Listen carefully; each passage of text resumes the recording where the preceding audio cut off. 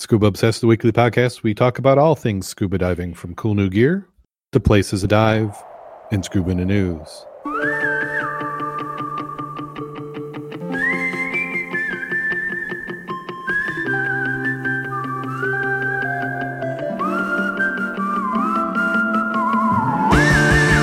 Scuba Obsessed episode 477 is recorded live January 7th, 2021.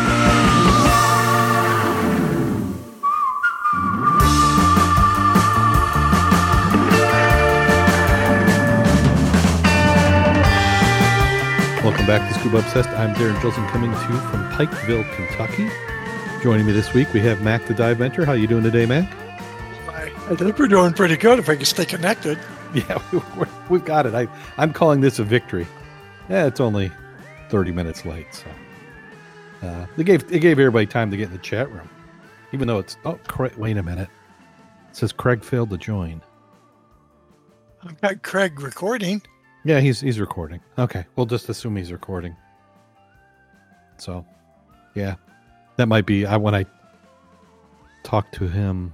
No, yeah, there it is. I got to look at the right order. So he's there. Now, the podcast night is 477, right? 477? It's 47. It's episode 477. Yes. Yeah. Gotcha. 477, getting closer to 500. Almost there. Yeah. There we go. And I can't blame the internet, because this is a much better internet connection than I normally have.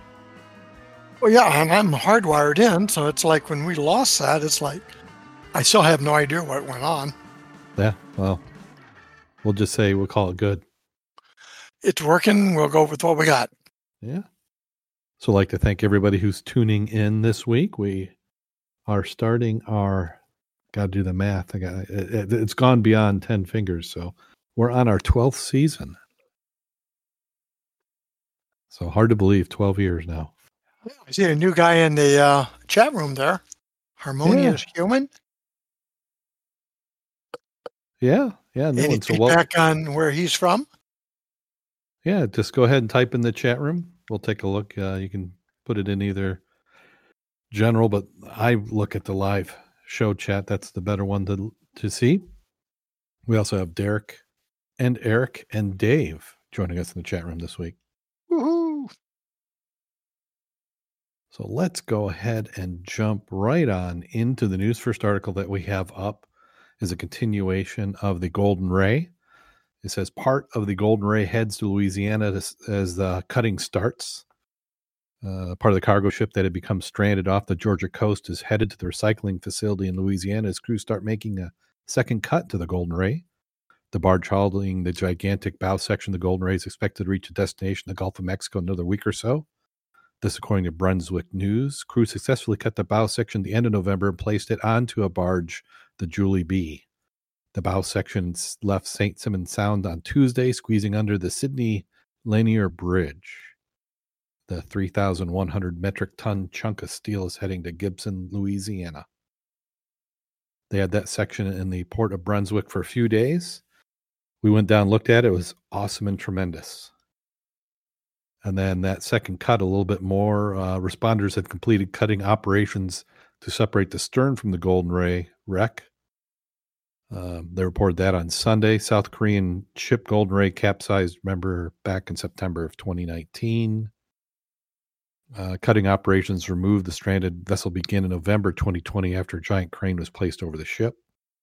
One thing that they have been noting is that they've increased the safety zone around the wreck from 150 yards to 200 yards for recreational available vessels. St. Simons Sound Incident Unified Command advises mariners to please stay clear of their perimeter. Any unauthorized usage of drones around the wreck site is also prohibited. Responders will report any sightings of drones and drone operators to local authorities. Bring up drones, Mac. Did you see the new change on the drone rules that's coming? Change again? Yeah, I just renewed my license, and now I'm going to go back through it just to find out what has changed again. Yeah, there's a few things, but the one that's most noted is that they're going to require that you have a broadcast device on the drone that will say your GPS position and who you are. And I think it's both on the drone and on the remote control device. Right, because it'll also show up then on, depending on what kind of panel you have, it'll show up to the pilots too, which is important, especially if somebody's operating it around an aircraft or an airfield. It's not a bad idea, especially as these get larger and more prevalent. They've been having problems with people just abusing it, and it's hard to track them down without that otherwise. Well, I'll tell you what, having a 6-pound object go through your windscreen is not going to be a lot of fun. Yes. Yeah. Well, I'm kind of curious of who's going to be the first commercial operator doing package deliveries or food deliveries that is going to be operating these. Wouldn't surprise me if it's Amazon. I know they've been trying. They were early on. They didn't quite get the special use permit, so they were testing in other countries. But they have the financial means and the desire and benefit to do so. So I wouldn't be surprised. Getting back to the other article real quick, I did post a picture of that half sailing out. I would have liked to see it, a picture of it as it went under the bridge, to get an idea of how tall that little sucker was to the bridge itself. I did post that in the chat room. Ah, there you go. And another follow-up article we have is 3 people are rescued after their yacht drifted dangerously close to the shipwreck of the SS Richard Montgomery. That's that wreck in the UK that is packed with 1,400 tons of explosives. 3 fishermen were rescued from their yacht when it drifted dangerously close to the shipwreck packed with the explosives. The 27-foot vessel was floating near the mouth of the Medic estuary in Kent, close to where the wreck of the SS Richard Montgomery lies beneath the surface. Lifeboat crews were sent from the Sheerness in Kent to help the yacht and those on board with tow ropes, then fixed to pull it to safety. The SS Richard Montgomery is feared to have remaining munitions on board that caused a 1.4 kiloton explosion, which would lead to a 4-foot tidal wave in the estuary. Well, that would have been an easy way to clean it up, don't you think? Yeah, I posted a picture. I'm not quite sure I would consider that a yacht. I call that a day sailor. That's actually about the size of the boat that my family had as a kid. You know, little cabin sailboat. I would say they said that was 23 feet. Didn't quite look that long though, does it? No. I just like the picture of the diver above it though, in the danger zone. It's like, okay. Or did you see that part? Oh yeah. Ooh. Yeah. I'm guessing it being black and white, that's probably an older photo, but yeah, that would like I said, just get that hammer out there and just tap on the nose cones of a few of those. See how they go. I don't see any follow up of when if they're gonna do anything. Or are they still talking about it? Talking. I just stay away. Well, they did mention, we did have an article a few weeks ago where they were going to they're going to remove the mast or something? Well, that one picture you can see the forward nav section, because if you see in front of it all the way down a little bit. Yeah. So that sucker's got to be pretty darn shallow. Well, those are sitting up. So, any of the structures on the deck. Yeah. They've got to be riding up there pretty high. Well, and I can't believe they don't have more of a barrier around it. I mean, those 2 masts with a sign doesn't seem, because it's just not those 2 locations that you'd have to be worried about setting off an explosive. I would think not. Yeah, another shot shows a buoy. Oh, that one shows it a little bit better. You can actually see 3 structures. Or is maybe that's something else in the bay? I can't tell really. No. Yeah, and they're in the video. Okay. Well, it didn't go boom yet. There's always the chance. And then not too far from where I'm at here, Chattanooga, or Chattanoogan.com, the website, they're talking about the Nickajack Cave, and they're saying, is that a scuba disaster? They said one of the collateral benefits of writing 2 columns a week for the newspaper's occasional comments and suggestions by viewers on new topics. And it says on December 24th, this author wrote an article about the history of the Nickajack Cave and its effect on a Tennessee Valley Authority erecting Nickajack Dam a mile east down the river When the floodgates of the new dam were closed, it would be a permanent flooding of the Nickajack Cave and the land in front of it. Although he had mentioned the experience of singer Johnny Cash and Lawrence Ashley, who had gotten lost in the caverns in 1927, that received national recognition, he did not mention the event that happened on August 15th, 1992. A viewer had forwarded a copy of an article called Bat Cave Miracle, scheduled to be published in National Geographic magazine in 2007. Historical periodical conducted interviews of participants involved in near-death experience, where two individuals were proposed to feature a story, a special guest, Stranger Than Fiction, which was scheduled to air in the spring of 2008. The cave has been documented as a site for Indians to perform war dances prior to plotting white settlers in the area, and also an important source of saltpeter to make gunpowder. They said prior to the closing of the gates at the dam, the abandoned cave had been a popular area for adventure spelunkers to visit. After the water level was raised and flooded, the opening cave, only about 15 feet of the entrance remained, and a few hundred feet of the grotto and ceiling dropped and disappeared in green waters of the lake. They protected the cave since the 80s as a sanctuary for bats. They said further discourage entry, a chain link was placed inside. There's a case in August of 1992 where two young men put on scuba gear and illegally entered Nickajack in search of a giant catfish. Both had been certified open water training, but they had no experience in the sport of cave diving, which requires special training and certification equipment. They got lost underwater in the murky waters, ignoring the safety requirements. The men entered the underwater cave in pursuit of this trophy-sized catfish that one of them had speared the night before, and they believed could be found captured dead or alive. With visibility limited to about 200 feet, the dive lights had ascended to the greenest space of the rocky bottom. Failing to find the catfish and the air supply running too low, the two experienced cave divers started to head to the surface. It was at this point when things went wrong. Having no lifeline, they followed their air bubbles upward, expected to emerge air-filled portion of the cave, where they were shocked to discover they had made a wrong turn. After panicking, took off in different directions. One of the men was fortunate enough to emerge the air-filled passage with his tank emptied of air and was able to get out of the cave. He immediately notified the TVA, the second security situation. Rescue operations were initiated to locate and save the second diver. Several dive teams were dispatched without locating the second young man. Although several requests were made to locate and bring the trained diver, they were denied each time because of bureaucratic snags that could have cost the second diver's life. Eventually, all three unsuccessful attempts into the cave entrance and try and locate the still alive diver. Permission was finally obtained to bring the cave diver from Huntsville, Alabama, about 100 miles away.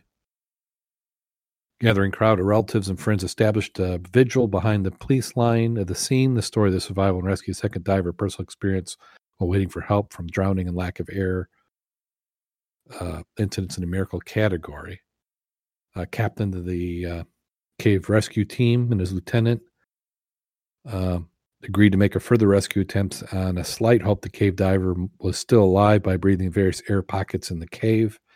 Rather than further encroaching the story, the efforts of Lane and Curry to rescue divers' own attempts to stay alive. Any interesting readers are respectful directed to the previous mentioned National Geographic series, Stronger Than Fiction. The episode aired in the spring of 2008 to find a miraculous ending that what started as a foolish attempt and captured the giant catfish.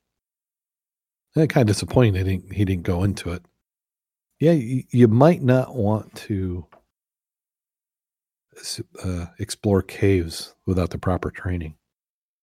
Yeah, I went ahead and posted 2 pictures of the entry area, and one that as if you went first in there. If you come back up in certain areas, you have a cavern, but the other parts aren't that way. Yeah, for those listening, he's posted that in the general chat. So if you look at general, you can see that. So that's that cave. Wow, those are some small photos. Well, that's kind of an interesting section there. Oh, and then Harmonious Human He is Rick from Northern Virginia near DC. Been a few months since I caught the live show. I'm listening while walking the dog, so I can't chat much. So welcome. We don't cover I would the imagine that once you survive something like that, I think you're going to be. You think you're going to be paranoid or extra careful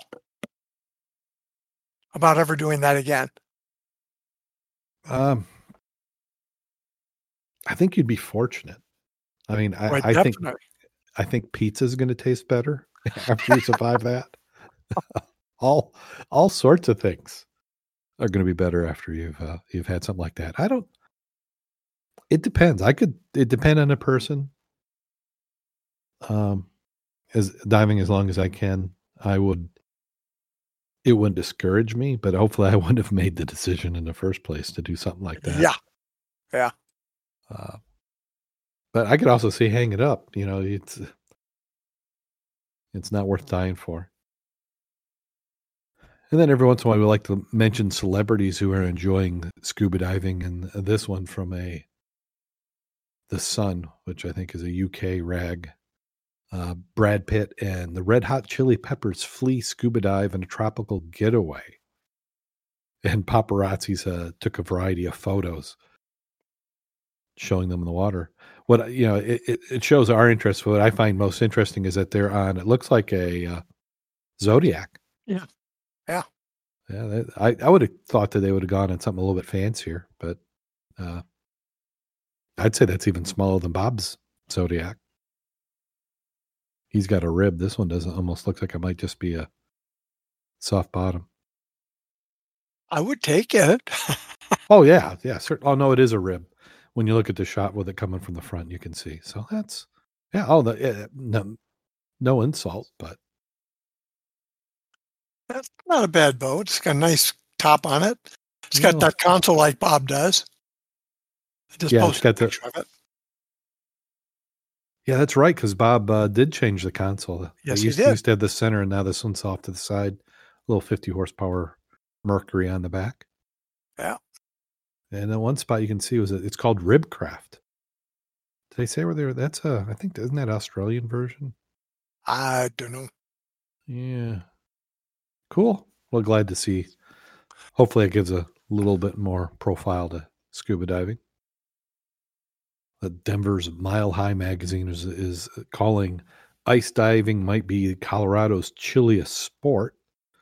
And they go into some details talking about it. They said a support person helps divers in and out of water 15 to 45 minutes after exploring. Emergency diver stands by below the icy, chilling debris, resulting in clearer than usual water with dramatic ray of light beaming through the entrance. 3/4 of Earth is underwater. One of the divers said, once you start getting into ice diving, it's another pinnacle of that beauty. And I have to say, I agree. That's a nice photo they had there. Did you see that ice? Yeah, I posted a picture of it. Yeah, beautiful. I don't know if it's necessarily cold. I think it's warmer under the ice. Get some nice thermals underneath your dry suit, and it's you don't have the wind. You don't have the wind chill factor under the ice. Oh, it's not going to get any colder than 32. I am generally warmer under there than I am tending line for 2 hours. Yes, that's true. Yeah, and now, do you prefer, if you have your preference, do you want to go in the water first, or do you want to go in the water last on an ice dive? First. Nobody else is going to muck it up. Oh, I see. I was just wondering about temperature, because you've been staying out there tending the. Yeah, that's true. Yeah, you get in there before everybody touches the bottom. Yeah, usually, as long as you don't got a leak or something, you're good. Yeah. Because if nothing else, you can always go back in the warming shack. That's true. Take it off and put the boots on and your other gear and stay warm. Yeah, I guess it also depends if you're going to be the rescue diver. Oh, yeah. Staging or not, because then you still have to be in your gear. Yeah, so we're getting that time of year. What any predictions on ice, do you think? Well, I did some flyovers last week, and it's sort of funny if you go out to sister lakes. Magician Lake had probably 80% ice. Round Lake had 80%, and I can't think of what the other one that was out there between them, can't think of its name, had 0. Oh, really? Big Pawpaw had no ice. Little Pawpaw, totally ice. Hmm. Of course, Little Pawpaw, sheltered, no wind, 30 feet max, sort of made sense. A lot of ponds were frozen over, so if you wanted to get wet, you could. We had some shore ice on the river, and depending on where you're at, if you got some deadheads, you get ice in some parts of the river. But that's about it. Nothing thick enough, obviously, to go diving or fishing yet. Not yet. How's the weather been there in Michigan the last few days? Pretty darn good. Actually, we were talking about diving again in the middle of the week. Well, Larry and I were doing a dive. I think Ted has put a notice out on the club site looking for somebody to go diving this weekend. No? Well, there you go. So that would be in the river? Well, it depends. I mean, you could always go out to Big Pawpaw, do the Forest Beach like we did last week. But I don't know if we mentioned it, but the key item we saw there is weeds are still up, pretty good size. But remember last time we dove it, how the quagga or the zebra mussels were over anything? Mm-hmm. They're gone. What? Yeah, it's like, wait a minute, what happened to the zebras? The shells are there, but any object on the surface was covered in them. It's not that way right now. So either they treated it, or they had something that knocked them out. Yeah, that'll be interesting. Big surprise to us. Big surprise. Yeah, have to keep eyes out for that. Yeah, I did take pictures of the pilings and stuff to say, this is what it is, and this is a lot better than last year. Mm-hmm. But again, a lot of weeds, which surprised me. They hadn't laid down yet. I would have thought they'd laid down by now. We did too. So no fish, no crayfish, nothing live, except the weeds. And what dive was this? That's when we made pre-New Year's dive. Oh, the pre-New Year's dive. Right, the afternoon on a Wednesday, I think it was. Yeah. Yeah, we got rained on, then it froze. It was a fun day. Yeah, I had plans. I was thinking about heading that way, but I had some tile work to do, so I've been doing tile. I'm down to the last little bit of that project. I've got maybe 10 tiles to put up. They're all cuts, but I'm 90% done with laying the tile. I grouted one section, and hopefully this weekend I get the other section grouted. Well, how about this next story of a shipwreck park adds pirate's treasure chest sculpture? This is off Pompano Beach. There's an underwater art exhibit. Shipwreck Park adds a little flair for those who want to get deep underwater. It has, according to its website, created an underwater park system, established artificial reefs, utilizing public art to raise awareness for the need to preserve and conserve natural coral reefs. In 2016, they stuck to Lady Luck, which is that 324-foot tanker vessel. It was surrounded by 16 other existing wrecks and marine life. Their aim was to make the Shipwreck Park a unique underwater culture arts park with underwater art exhibits that would please both Jacques Cousteau and Steve Zissou. Shipwreck Park recently added its newest addition, Pirate's Treasure Chest. The 500-pound chest was sculpted by, let me see if I can pronounce this name. I got Donald. I can figure that one out. That Gilly Nella, a St. Petersburg-based artist. It was commissioned by Pompano Beach Public Arts Committee. Pirate Treasure Chest has been sitting on the green lawn of the beach for the past year. The intention was always for it to end up underwater, but COVID precautions kept it delayed from sinking. Now the chest is finally sleeping with the fishes at the Shipwreck Park. Press release described the artist process that immediately got to work on a series of orthographic drawings that described the chest from all sides. The sculpture was going to be more architectural than usual style of depicting animals and human figures. You needed the exact quantity of all dimensions before going to complex job of fabrication. Drawings were then transferred to digital files so they could be refined and prepared as CAD templates for laser cutting. Each of the mini aluminum parts were laser cut in computer precision, fitted together, being disassembled, individually powder coated in 3 different colors. The chest was then reassembled, riveted, and welded into its final form. If you got a boat and scuba gear, you can check it out for yourself.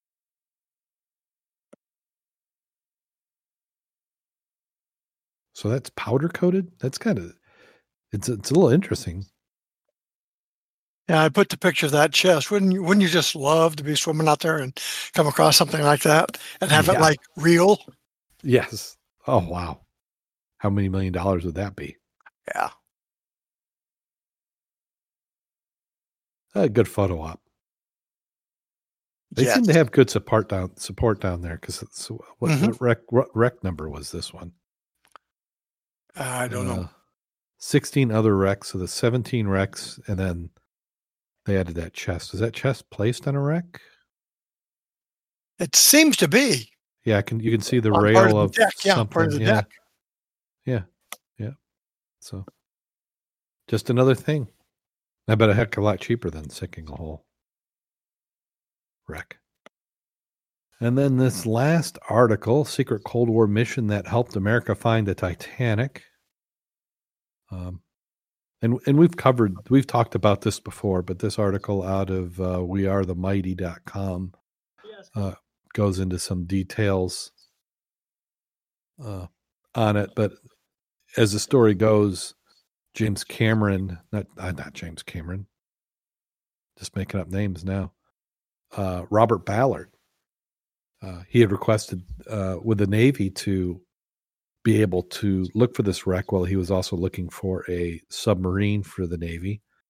The Navy had originally denied him, but he was able to eventually convince him that he could go looking for it only after he had found the submarine. So as luck would have it, he found and finished his original mission early enough so that he had time to go look for the Titanic. So that's a way to do it. Get somebody else to pay for it. Yeah. Well, that does it for Scuba News. So let's talk about some diving. Mac, you, as we had talked about, you had a checkout dive that you did there. Was that Pawpaw, you said? We did Pawpaw over at Forest Beach area because you got the dock, you got the sand. We had probably 5-6 foot visibility. So if you're on the top of the deck looking down, you could see the bottom very easily. But once you got in the water, your lateral visibility was maximum 5 feet. And then it was hazy. So the video pictures, unless you were close, ain't too good. Not sharp. Yeah. How was the sun? Was there much sun out? No, because when we came up, it was raining on us. We did have people go by and look like, what the hell are you guys doing? What are you doing there? Are you diving? It's like, what is your first clue? We have tanks on our back. We got masks. We're in these funny looking suits. And you say, are you diving? No, I don't know. No, we're just walking around the parking lot. I don't know. Oh, well, I think people ask obvious things to get obvious answers. And then, so how was the New Year's dive? I saw the photos that you had on Facebook. Yeah, well, we got there early. The water is down. You know where we normally go in behind the theater? Yeah. That ramp? Well, if you want to walk out, you better take your fins off because it's so shallow, and you know how walking in the river is with your fins on, pain in the butt. So we all went out without the fins the first time. Yeah. Well, I think that was predicted. Weren't they talking about they were getting to their normal winter lowering of the water level to help prevent damage to the dams and the bridges? I'm not really sure about that part. I know that we did ours in the middle of the week, and then Kevin and Amy went out, and they actually dove the river away from where we went in, because the pipe, you know, the one we mount and then go out, that was pretty much cleared up, meaning it's on the surface, not much current. So they did their checkout dive there. So they were ready when we went back on whenever the heck that was. What? Yeah, Thursday. Last Thursday. Jeez. Let's see. Other than the snow, the biggest hassle was ice. And that's on that ramp as it goes down. That was iced over. Amy and Ava, Kevin were smart enough to bring salt. So we salted that whole area. They salted that. So even with our carts and stuff, made it a heck of a lot easier to go up and down. Wow, that's some thinking. Since we weren't sure what the current was going to be once we got out, I took a good size anchor and our ice diving lines, went up on the pier part, the walkway. We threw that out into the middle as far as we could, then tied it off, and then we did the throw bags and stuff on the top so the safety people could watch. We had lights up there that if somebody had a problem, we could put the light on them. Mm-hmm. And then we went in and did our dive. I came back with one small bottle, and that's it. This was maybe 2 feet once your eyes got used to the darkness with your light. But it was fun. I bet. Yeah. So how many years is that in a row? For me, I think 40. We were trying to determine, did we start in 76 or 78? So either way, it's about 42 for me in a row. Larry's only missed one, so he's done 41 of them. Oh, and by the way, we were in the paper today in the Herald Palladium. Oh, excellent. There's an item there, and then it's in the electronic version of the Niles paper, and it should be in the hard copy paper on Saturday. So that did give us some nice coverage. And they brought up the aspect about, are we going to do an ecology dive there again? And I says, Lord willing, and the creek don't rise. Yeah, hopefully. And this damn COVID goes away. Exactly. So maybe we'll have a chance for it this year. Yeah, because that was one of the major reasons to cancel it this year. Is just you can't do the support like you need with everybody trying to social distance. And yep. And last year we had the flood. So yes. We haven't done it for 2 years, but not because we didn't want to. It's because Mother Nature both times. Yeah. Yeah. Hopefully, we're due. This is the year. Yeah, we're going to get that in and going again. That was fun. Yeah. So hopefully, I think Kevin went out again the next day. I think Bob went to Gilboa. They dove the New Year's Day dives. Mm-hmm. So those are the only ones I know who went out and got wet. Yeah, very good. But Larry and I talked the other day, and we're going to definitely get out either, well, it won't be this week, probably next week. So you want us to give you a buzz when it'll be a high noon dive. You can. I'm thinking probably not going to be able to fit it in. What are you doing wherever you're at again? In Kentucky? In Kentucky. Well, actually, where are you at? I am in Pikeville, Kentucky, which all I know is it's down through this cavernous valley.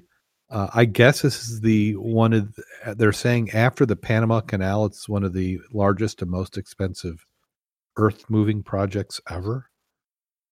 Starting in 1977, they excavated because they were having problems of flooding.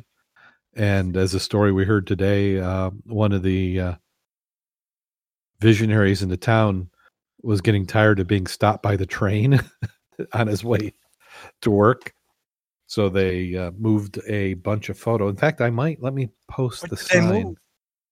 They moved the railroad and the highway.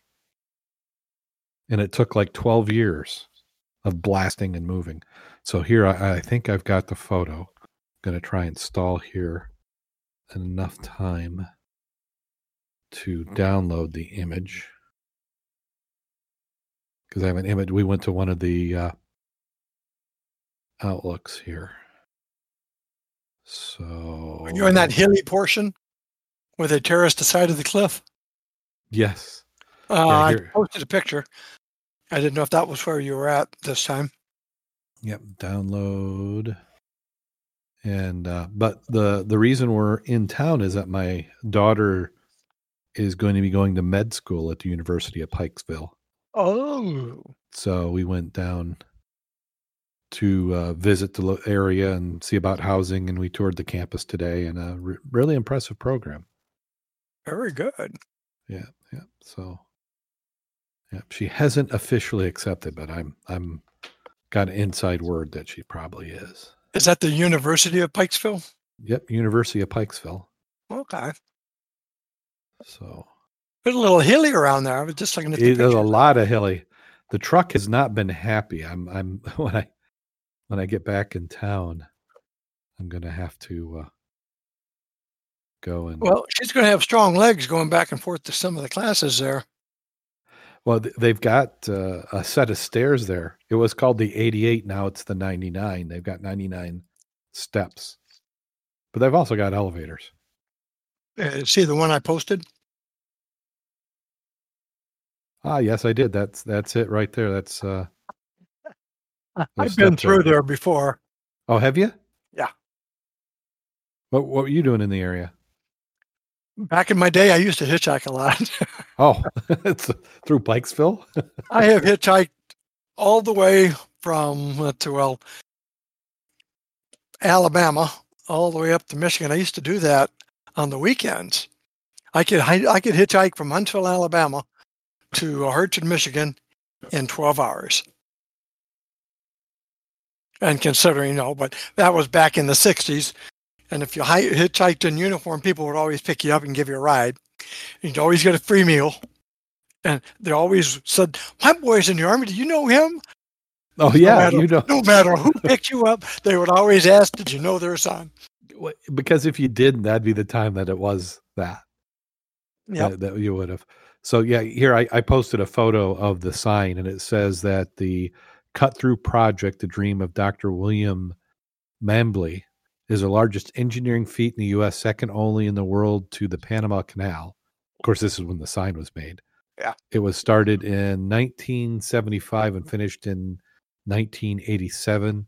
The cost was $77 million and some dollars, and 18 million cubic yards of earth removed. The project eliminated disastrous flooding by the Big Sandy River by moving a 4-lane highway, a railroad, and a river through the mountain. But this university they've got there, the medical university, has done wonders for the town, because you can, between this project and then that university, the area seems to be doing quite well. Well, it's a good day's drive, but I mean, that's a doable one there. Yeah, from it was about 8.5 hours. I mean, probably 10 by the time when you figure bio breaks and stuff. But definitely a little bit more elevation change to what I'm accustomed to. Yeah. And as I'm looking, I'm like, is there any dive spots? There that river does not look like anything you really care to dive in. I do see fishing boat ramps, so the people must be getting the river to do some fishing. River's good down there. A little mucky though, and you do have a lot of good dams down there in Kentucky and Alabama, Tennessee area. Yeah. Well, as we were driving in, before I knew about this project, I was thinking, gosh, if they have flooding, there's really nowhere you can go. I mean, you're kind of trapped. It's amazing how steep the sides of the valley is. Mm-hmm. So that's what we're doing. I'll be heading home tomorrow sometime. Well, Mac, do you have a dive safety story for the week? Well, I do as soon as I can find it. I had it, and it's like, where the heck did you go there, buddy? I had it before, but as I was looking for that other stuff, I had. If not, we can always save it for another week. Well, it'll take me a minute. Let's see if I can find the darn thing. Well, while you're doing that, we'll do the quick plug for the program. So hopefully everybody's enjoying the program. If you're getting any sort of value out of it, we'd certainly appreciate your support. Head on over to our website, www.scubaobsessed.com. Click on over the Patreon link. $3 or more gets you early access to the show notes. Then we've got some things we want to work on this following year. I'm looking at some new software for helping record audio, and we plan on having some video projects that we'll be doing, and those will be happening sooner than later. So, Mac, at some point, I've got some other software we'll be using for recording that might improve the audio quality even a little bit more than what we currently have it.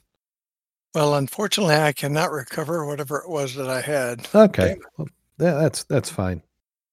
We'll hit that one up next week. Here we go. Ta-da! Oh, you found it? Oh, there you go. I did. So as it comes up for me, we will. All right. Well, the title is pretty good. It's called Damned If You Do. Diving too close to a water pipe, intake pipe, proves deadly in this edition of Lessons for Life. Cal and Harry were sitting pretty, enjoying a river drift dive in favorable conditions. After pausing for a moment to compare pressure gauges and seeing they were good on air, they decided to continue from the small feeder stream into the river and the pool behind the dam. And that's where they got into trouble. The divers. Both men were certified, but neither dived regularly. They typically went with friends only to the local lakes and quarries. Cal was 38 years old and Harry was 36. Neither had any known medical issues. The dive. Cal and Harry met with 3 friends for what promised to be a unique dive. They planned to make a drift dive down a local tributary river that fed into a larger one and end the dive at the confluence of the 2 waterways. There's a boat ramp there, and that's where they decided to exit the water. One of their buddies left the truck there to take them back to their cars. A group of divers made a shore entry and swam to the middle of the channel in the stream. Once they were all ready, they agreed to descend, began floating with the current, 5 divers in all. They planned to dive as a large group, but ended up splitting into 2 groups of 2, leaving one diver by himself. The leader of the group brought along a dive flag and let it trail behind them on the surface. Air temperature was in the 90s, water temperature in the low 70s, and the divers relaxed in the cool water as they drifted with the current. The tributary river was only 20 feet at its steepest, and the divers hovered around 15. The accidents. Now, Cal and Harry realized they'd entered the main river when the current stopped pushing them along and they had to swim again. Divers checked their air supply and realized they each still had half a tank of air. At that point, they could have swum back upstream towards their exit point, but instead, they decided to explore the main river and the dam pool nearby. There's a hydroelectric dam just downstream from where the stream entered the river. I wanted to see the inside of the dam and check out the water intakes. Now, other divers had told them how large the intakes were and that you could approach them only when they were shut down. They knew it was dangerous if water was flowing through the electric plant, but they were sure they had a few hours before the gates opened. The dam staff, or the staff of the dam, normally opened the spillway in the afternoon when the demand for electricity was at its highest. They didn't want to miss this opportunity to share their own stories at the dive shop. The divers didn't. The 2 men began making their way towards the dam. They didn't notice anything was wrong until they got too close to the intakes. By then it was too late. Water was flowing from the river through the hydroelectric plant, and both men were trapped. The other 3 divers in the group serviced at the meeting place and exited the water. They waited half an hour for Cal and Harry. They got nervous. Something must have gone wrong. They searched the stream and the river looking for bubbles. They were unable to find any signs of the missing divers. Because Cal and Harry had gone beyond the dive plant, no one on the surface knew they were searching in the wrong place. Authorities began on the stream and worked their way towards the river and the dam. They were concerned the divers had gotten hung up on a sunken log along the way. The bodies were recovered the next day. The official cause of the death was drowning. Because of high air temperatures and increased demand for air conditioning, the Electric Authority had changed the schedule for the hydroelectric plant. Signs in the area stated no fishing, swimming was allowed at any time because the schedule was subject to change without notice. Guards often kept people away from the dam on the surface, but there was no way to know the divers had approached from below. And they weren't diving with a flag because it was with the other divers who exited the water at the agreed-upon location. The analysis. Commercial divers routinely dive around water intakes at industrial facilities, but only when the intakes are turned off and secured. They know getting too close to a water intake is dangerous, can be deadly. Since neither diver returned, there was no way to exactly know what happened or how they got drawn into the intake. But both divers were found with no air entangled in the grates that covered the water access. Typical water intakes around electric plants are built in such a way that water can flow all around an obstruction and not trap a diver. To have a cage built around the actual intake that allows water to flow in from the sides as well as from the front, minimizing the suction that would prevent a diver from escaping. It is possible these intakes were older and not built to current standards. Regardless of the reason, 2 men injured in an area they knew was dangerous and paid for with their lives. For some people, the appeal of visiting places that are off limits is exciting, but there are reasons authorities keep people away. So, lessons for life: dive your plan, create an objective for the dive, and stick to it. Avoid commercial installations. Without the proper training and equipment, there is no good reason for recreational divers to dive around industrial locations. Understand local conditions. When diving around or even near dams and spillways and water intakes in rivers and lakes, it's easy to get trapped and die. No dive is worth losing your life, whether it's a matter of water intake, a cave system, or a wreck. Don't enter a place you're not prepared for or properly equipped for.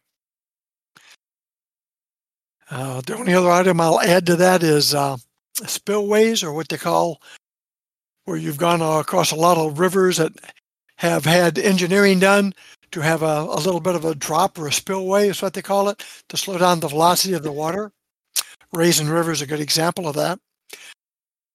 Where it drops over that 3 or 4 feet drop can sometimes create a hydraulic. Yeah.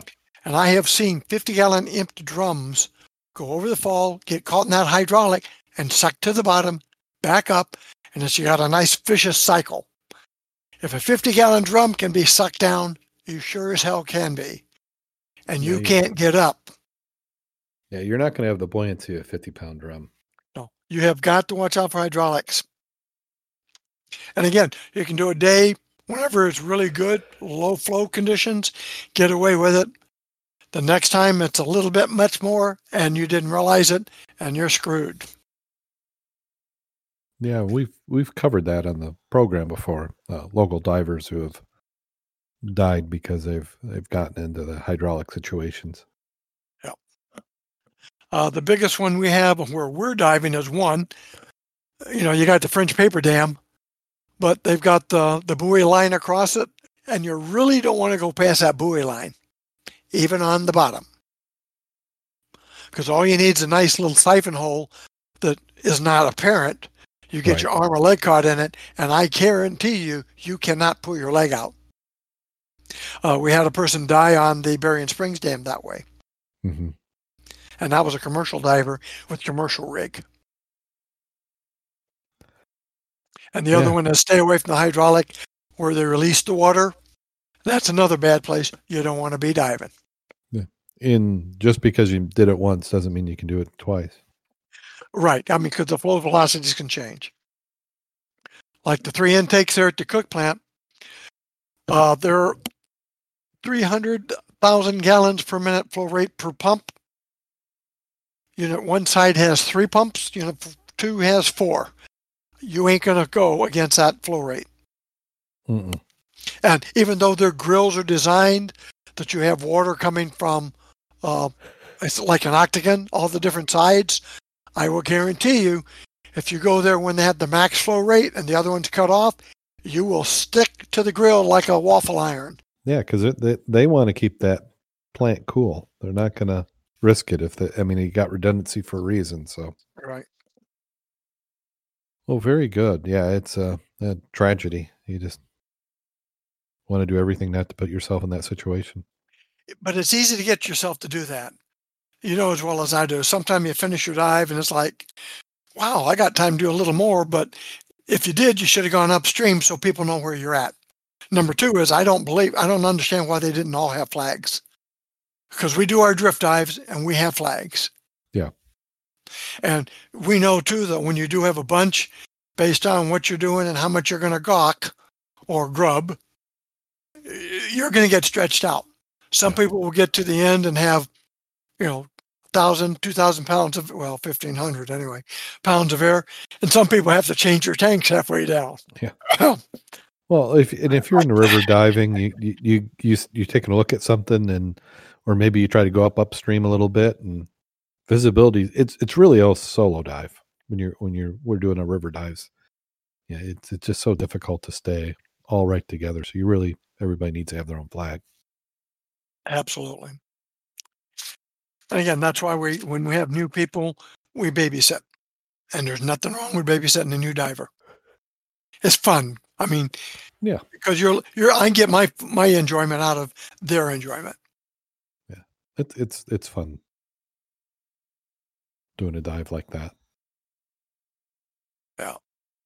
Well, let's see. You have anything you want to plug before we get on out of here? Well, the libraries are finally open, at least in my locale. Mm-hmm. So as Kevin would say, go out there and support your libraries because they have a lot of items that aren't on microfilm. Yeah. And a lot of it won't be, especially local books that are not, people who write, when I was a kid in Hartford, which they do, and there are books like that. That's where you like to get and look for stuff that happened, where things got lost. What about where they used to swim? Gives you lots of clues of what you might want to go look for. Yeah, when people hear about stuff being digitized, that's very large companies. I think Microsoft and Google are some of the best known for doing that. But they're hitting a large institution that has an archive. If the book you want isn't in that archive, it's not going to get scanned. And it's taking, I haven't heard how many decades, but it's not something that even the books they have access to now are all going to get scanned in a reasonable amount of time. So you got to keep supporting these libraries and not necessarily just your libraries, but your historical organizations. Some of them are republishing. So they're taking those stories and updating them with maybe some new information and publishing them out. And they may have original documents. We've got the Berrien County Historical Society there, Berrien Springs at that museum. They've got some, like the Heritage Center has some archives. So there's a lot of stuff that it may take longer than our lifespan before they're going to be stored, if ever. Right. And if you've never really been and did any kind of research, it's like I've been to all the ones you've mentioned, looking for, let me go through the history of this, because if you metal detect on the surface and you also dive, you got two areas you're looking at. You're looking, where were the parks back in the old day? Where were the campsites for the old days? And if you're looking for a river, it's like, where did they used to have the boats docked at? Where did they have events at on the river? Mm-hmm. Doing a lot of paperwork or paper searches saves you a lot of time in the river and on land. Yep. Well, thanks. Thank you, everybody, again, who's in the chat room. Are you ready for that time of the show? I am sitting down. Okay. Well, this couple purchased an old home in northern New York State from two elderly sisters. Winter was fast approaching, and the couple is concerned about the house's lack of insulation. If they could live here all those years, so can we, the husband confidently declared. One November night, temperature plunged to below zero. They woke to find the interior walls covered with frost. The husband called the sisters to ask him how they kept the house warm, and after a rather brief conversation, he hung up. For the past 30 years, he muttered, they've been going to Florida for the winter.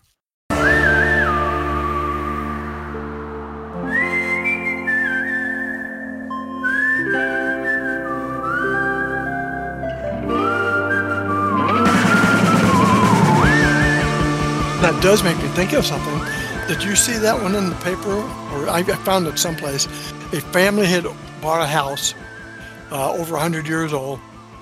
And you know how old houses have histories, like there's a body buried somewhere in the wall. Yeah. There's treasure. They were rich. Well, these people were bootleggers. And it's like, well, they might be or they might not be.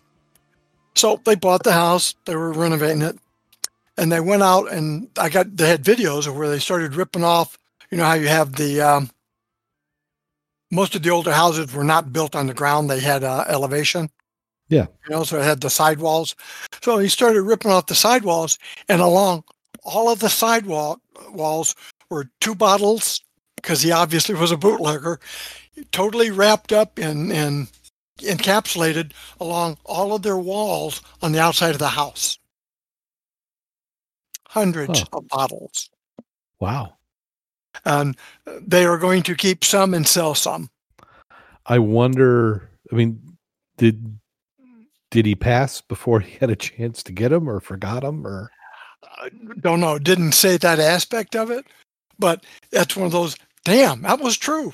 And the pictures. I'm see if I can find that just to send you for fun. But it's like that would have been awesome to find in the water or not in the water. Certainly would be. Well, on that note, go out there and get wet. And stay safe.